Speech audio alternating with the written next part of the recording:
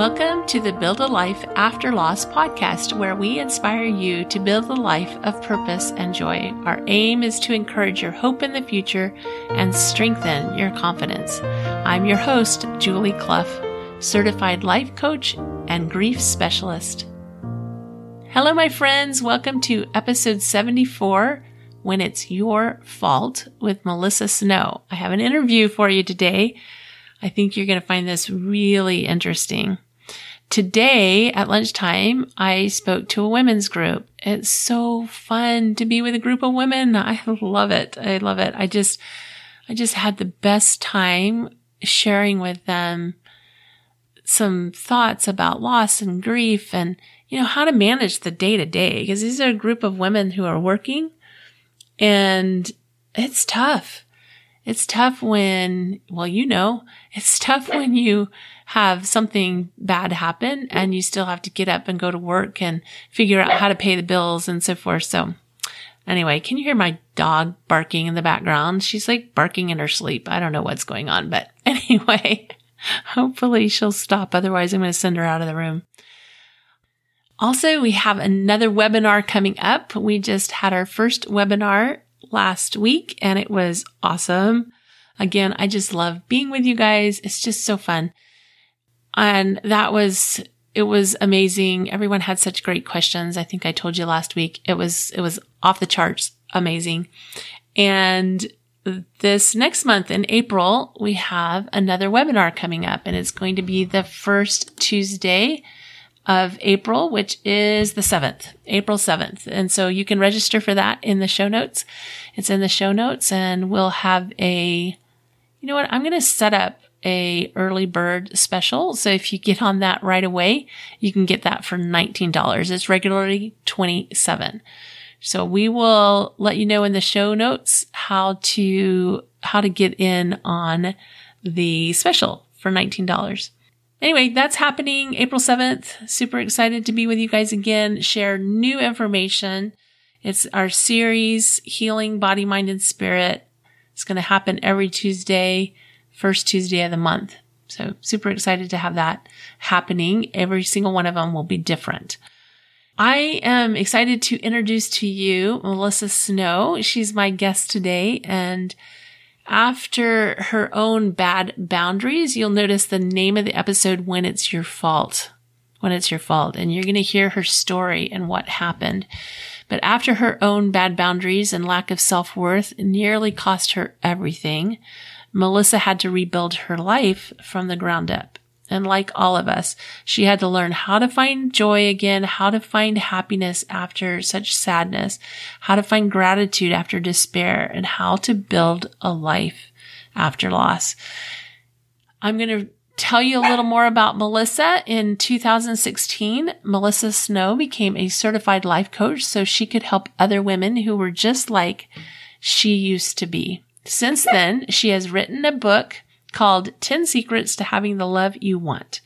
She has spoken on international stages and is a frequent contributor on Bustle, Mind, Body, Green, and Simple Most. She has also been featured on multiple podcasts, including Embracing Intensity, the Inspired Women podcast, Live Fearlessly, and Journey of Hope. Melissa loves her nieces and nephews, Mexican food, hot yoga, dad jokes, reading, and anything pink and glittery. She does not like seafood, daylight savings, or snow. Melissa's long-term goals include opening a cat cafe and petting all the dogs. Here's the interview. Well, today I have Melissa Snow with me. I'm super excited to talk to Melissa. She has some great things to share with us today. So, which is not always the right way to introduce someone talking about their grief story, is it, Melissa? I mean, it's not the happiest fairy tale, but it's real life.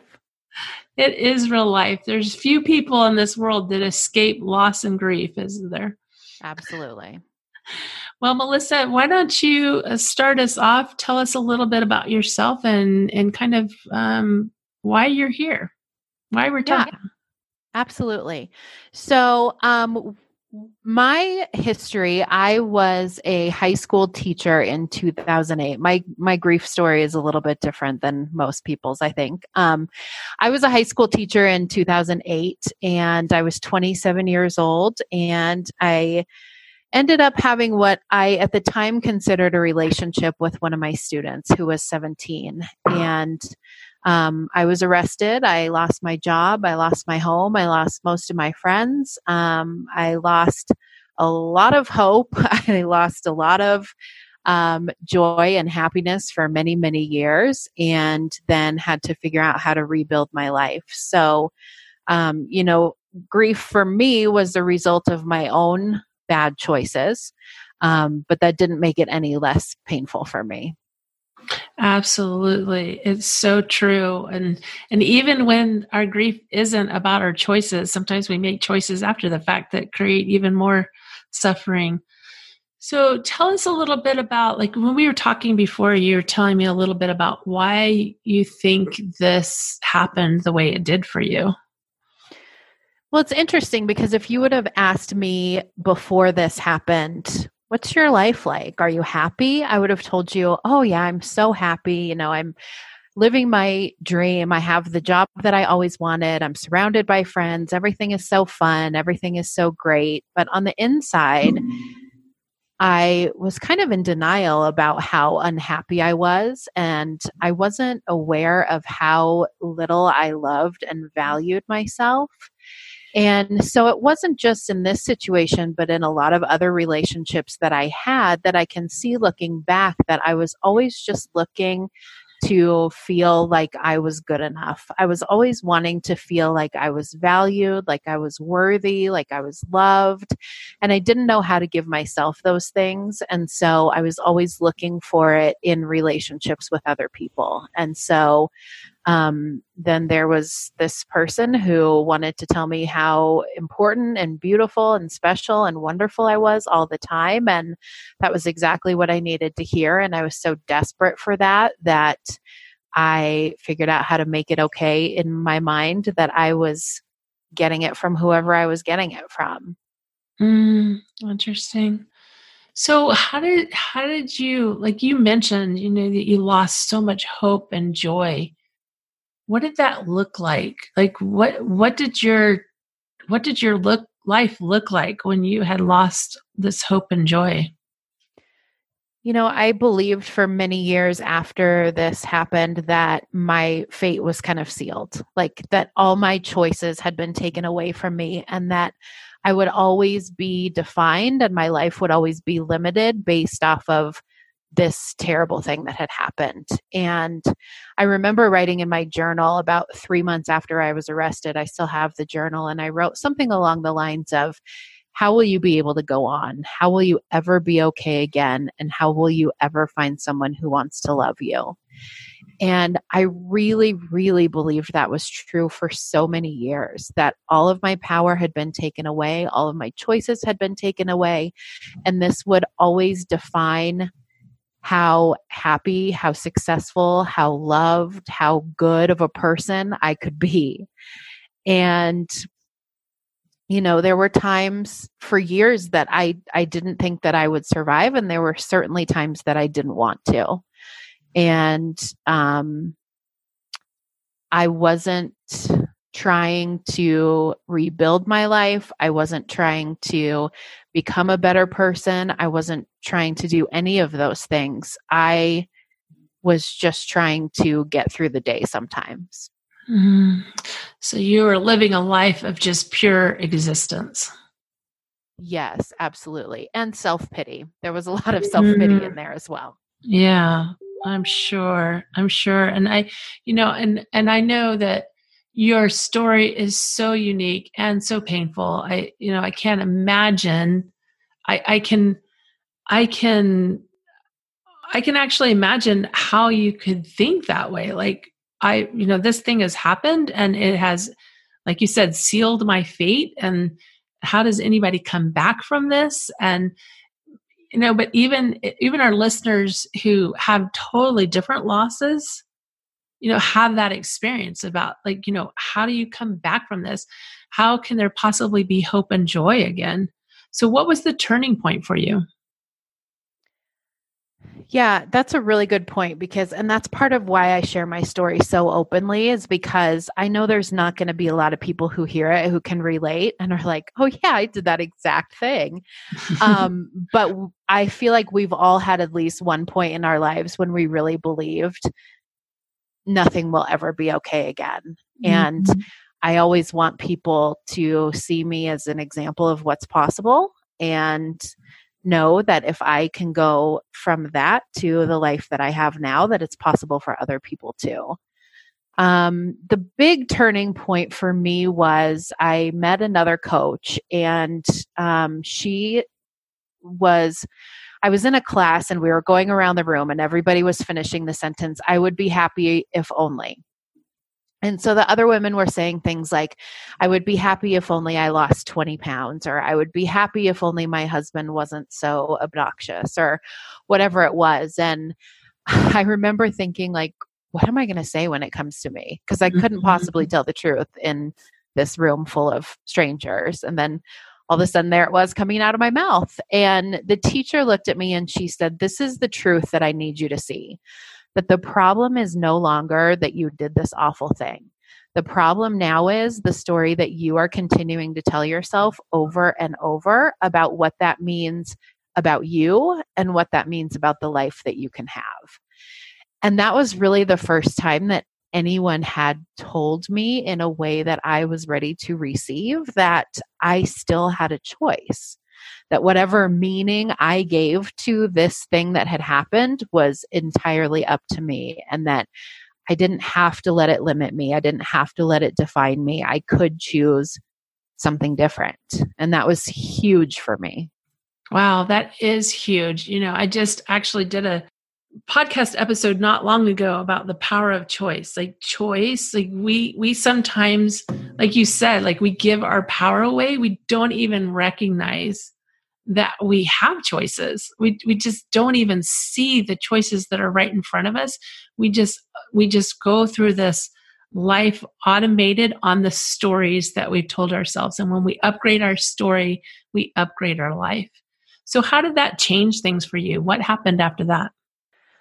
After that, I got a lot more motivated to figure out who I was and what I wanted and where things had gone so terribly wrong that I was able to convince myself that what I had done to this boy was okay. And I just wanted to learn as much as possible about how I ended up in this place so that I could be sure I would never end up here again.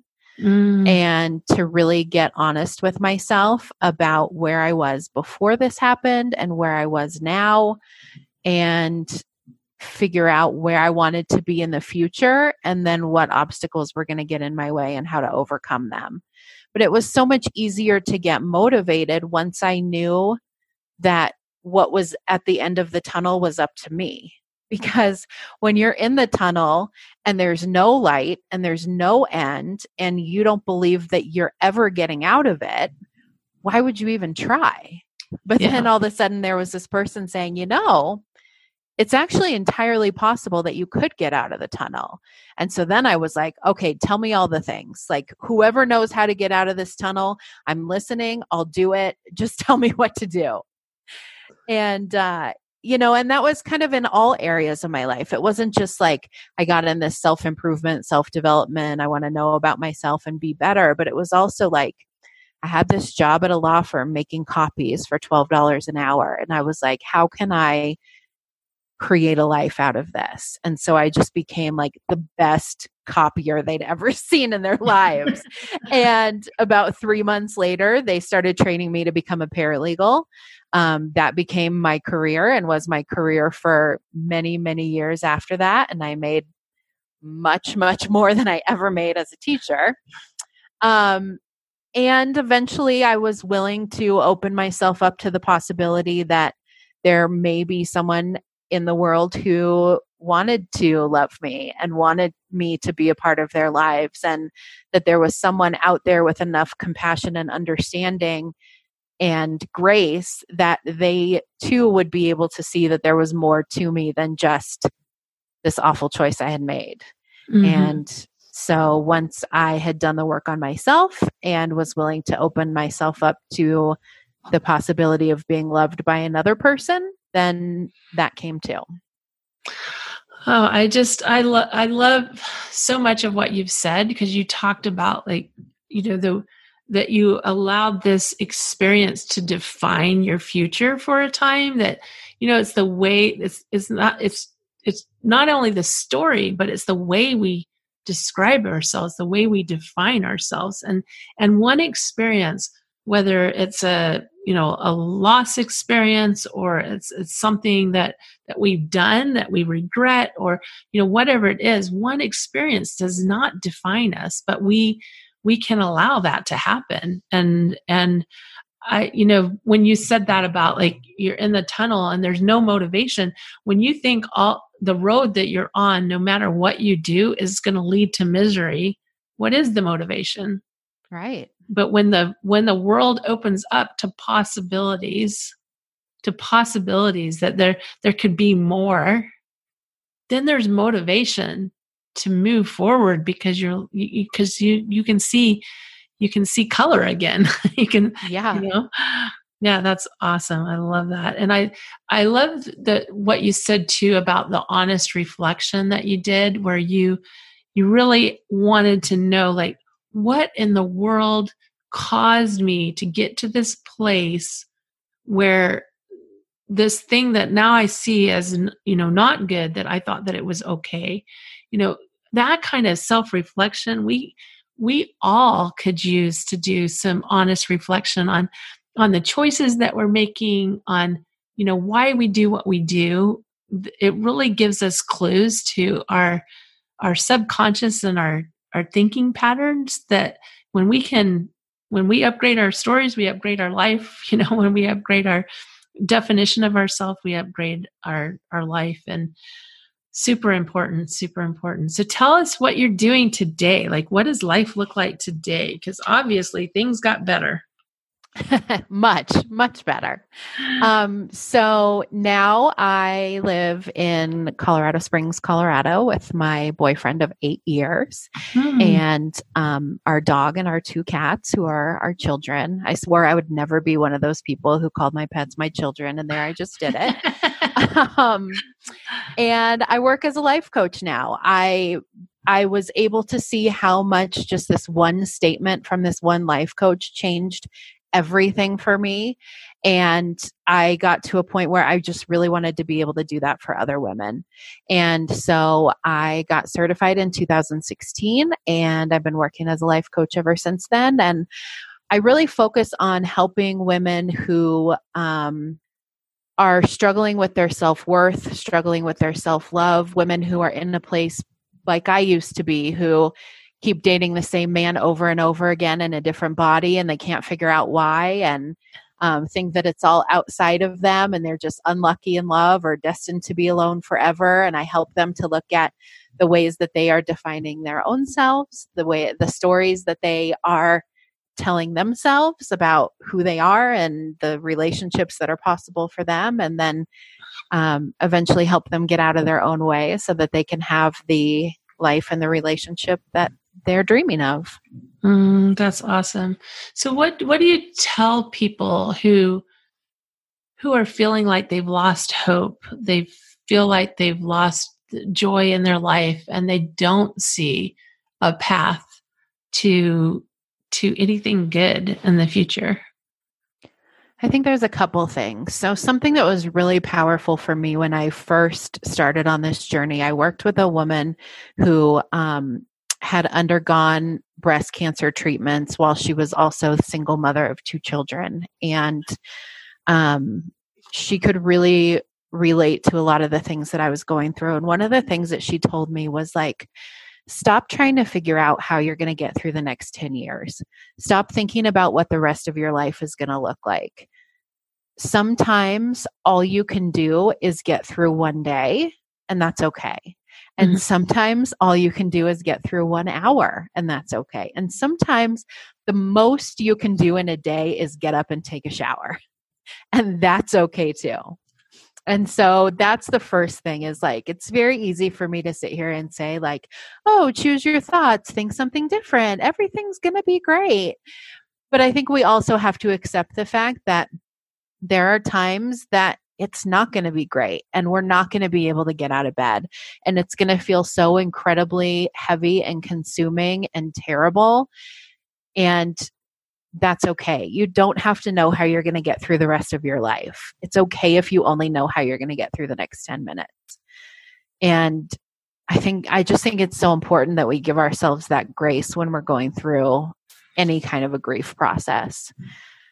And then the other thing I would say is that it's very difficult to do this work alone. Mm-hmm. It's very difficult to see your story when you're in your story. Mm-hmm. It's very different to see yourself in a different way when you have been used to seeing yourself one way for so long. Like I spent so many years believing that I wasn't enough, that it was very, very hard for me on my own to step outside myself and go, well, maybe I am. And so that's one of the things that is so important, I think, about having a coach is having someone who can hold that space for you and believe that about you while you're figuring out how to believe it about yourself. And that was huge for me too, was just having someone who was like, I can see how special and amazing and wonderful that you are. And I'm going to be here believing that until you believe it too. So I think that's a big one, is not trying to do it on your own and not trying to do it just with the people who are going through it with you. Like if you have lost a child or your husband's had an affair or you've been fired from a job or something like that and you're grieving that, there is something very powerful about staying connected to the people who are going through it with you, because I'm certain, I've never lost a child, but I'm certain that there is something that your husband could understand that no one else could. But also, he's in it.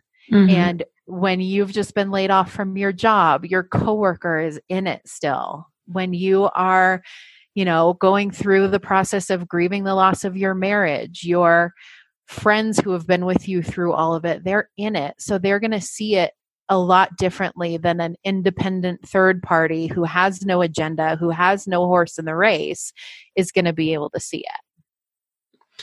Yeah, I love that, because I think that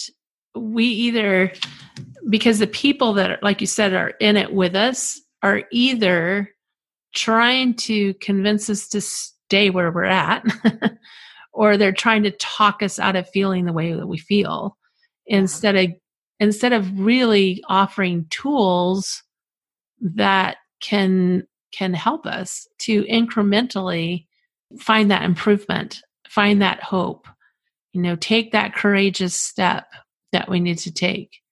Yeah. And also giving us a space to just be where we're at, because if you're having a day where you're feeling like pretty good about things and like maybe there is a light at the end of the tunnel and it might be okay to smile and laugh again, and your husband's not having that day, then that's going to be very difficult for you to allow yourself to be where you're at, and vice versa. And so having that neutral third party gives you a place to just show up and be wherever you are that day. Absolutely. And I find that we learn so much in those discussions where we are in that day. Like it's interesting how just even little things that we're experiencing, how we can learn so much when we dive into just even the little things that can actually inform our hope, our courage, and our grief in the bigger moments. Yeah, absolutely. Yeah. So what, as we're having this discussion, what does it look like to you? Like, what does grief recovery look like to you? What does it look like for you today? That question always makes me think of that meme that I'm sure, I don't know if it's a meme or graphic that I'm sure you've seen go around Facebook. That's like, here's a picture of the grief process, and it's like a perfect circle. And then it's like, here's my grief process. And it's just like this big squiggle. Absolutely. Everybody's is a big squiggle. Yeah. Yeah. But then we look at the circle and we're like, what's wrong with me? Exactly. Why am I not going in the circle? Because no one goes in the circle. That's why. Exactly. And I think the phrase grief recovery is interesting, because recovery to me seems like it seems like very final, like you're in recovery from surgery and there's a point that you're going to be recovered and you will go on with your life. And I don't think we ever reach that point with grief. I don't think we ever reach a point where we're like, okay, I've grieved this loss. I've gone through the recovery period. Now I'm done, on with my life. It is still going to come up for you in the weirdest ways and at the most unexpected times. And you're going to have to give yourself grace for that too. Like, I mean, another one of my big grieving processes was in high school. I was a graduate of Columbine High School, and that shooting happened my senior year. And so, I mean, grief is hard enough when you're an adult, let alone when you're 17. Absolutely. But now I'm 38 and there's still things that happen, still things that come up, still little reminders. And it's not like seeing things about Columbine on the news. It's like a balloon popping or the sound of a fire truck or something like that, that all of a sudden I'm back there 21 years later. So I think that's important for people who are just starting out or like in the midst of recovery to know, is like, you're never going to reach a point where it's just gone and it never comes back. But you are going to get to the point where sometimes you can go through a day without thinking about it, and that's going to feel really big for you. And sometimes you can go through a week without thinking about it, and that's going to feel really big for you. Because I remember right after Columbine, there wasn't an hour that went by that I didn't think about it. And now, 21 years later, I can go months without thinking about it. And so it does get easier. It does get better, but it never goes away. And it never, I don't think it ever completely heals. Yeah. But we just figure out how to cope. We figure out how to manage our own minds and see how much control we have over our thoughts and how much control we have over our feelings. And then we get to decide rather than letting our minds and our emotions decide for us. And it becomes more manageable, I guess is the best word. Yeah. Yeah. And, the fact that, like you said, nobody goes through this, goes around the circle. It's not smooth. It's not a straight line. It's not a straight progression. It's this wiggly line. We, as human beings, we're complex beings. We're complex. And so we have emotions that come up all the time. Like you said, like, a sound or you see something that reminds you of a previous loss, can take you kind of back to that place. So it's a progression. It's a wave-like progression. Yes, a squiggly line progression. But if we don't get involved in our own healing, then it's not likely to happen. Yes. It's not just going to happen to us. It's like, how long does this take? Like, that's what I wanted to know. How long is this going to take? Because I got places to be. And there's no like, okay, well, you have grieved the loss of your husband I was actually just having this conversation with someone this week. And she said, I decided I was going to give myself a year. And then at the end of the year, I had to get back out there and start dating. And I was like, yes, because that's how it works. 365 days. That's all it takes. And then you'll be over the loss of your husband and ready to find a new one. And I think, yeah, it's just, it doesn't work like that. And it's not about putting the time in. Like, you're not going to work on it for 90 days and then be done. You're going to work on it until, and then you're probably going to work on it some more. Yeah. For sure. For sure. I love that. Well, do you have any parting advice or thoughts that you'd like to share with us?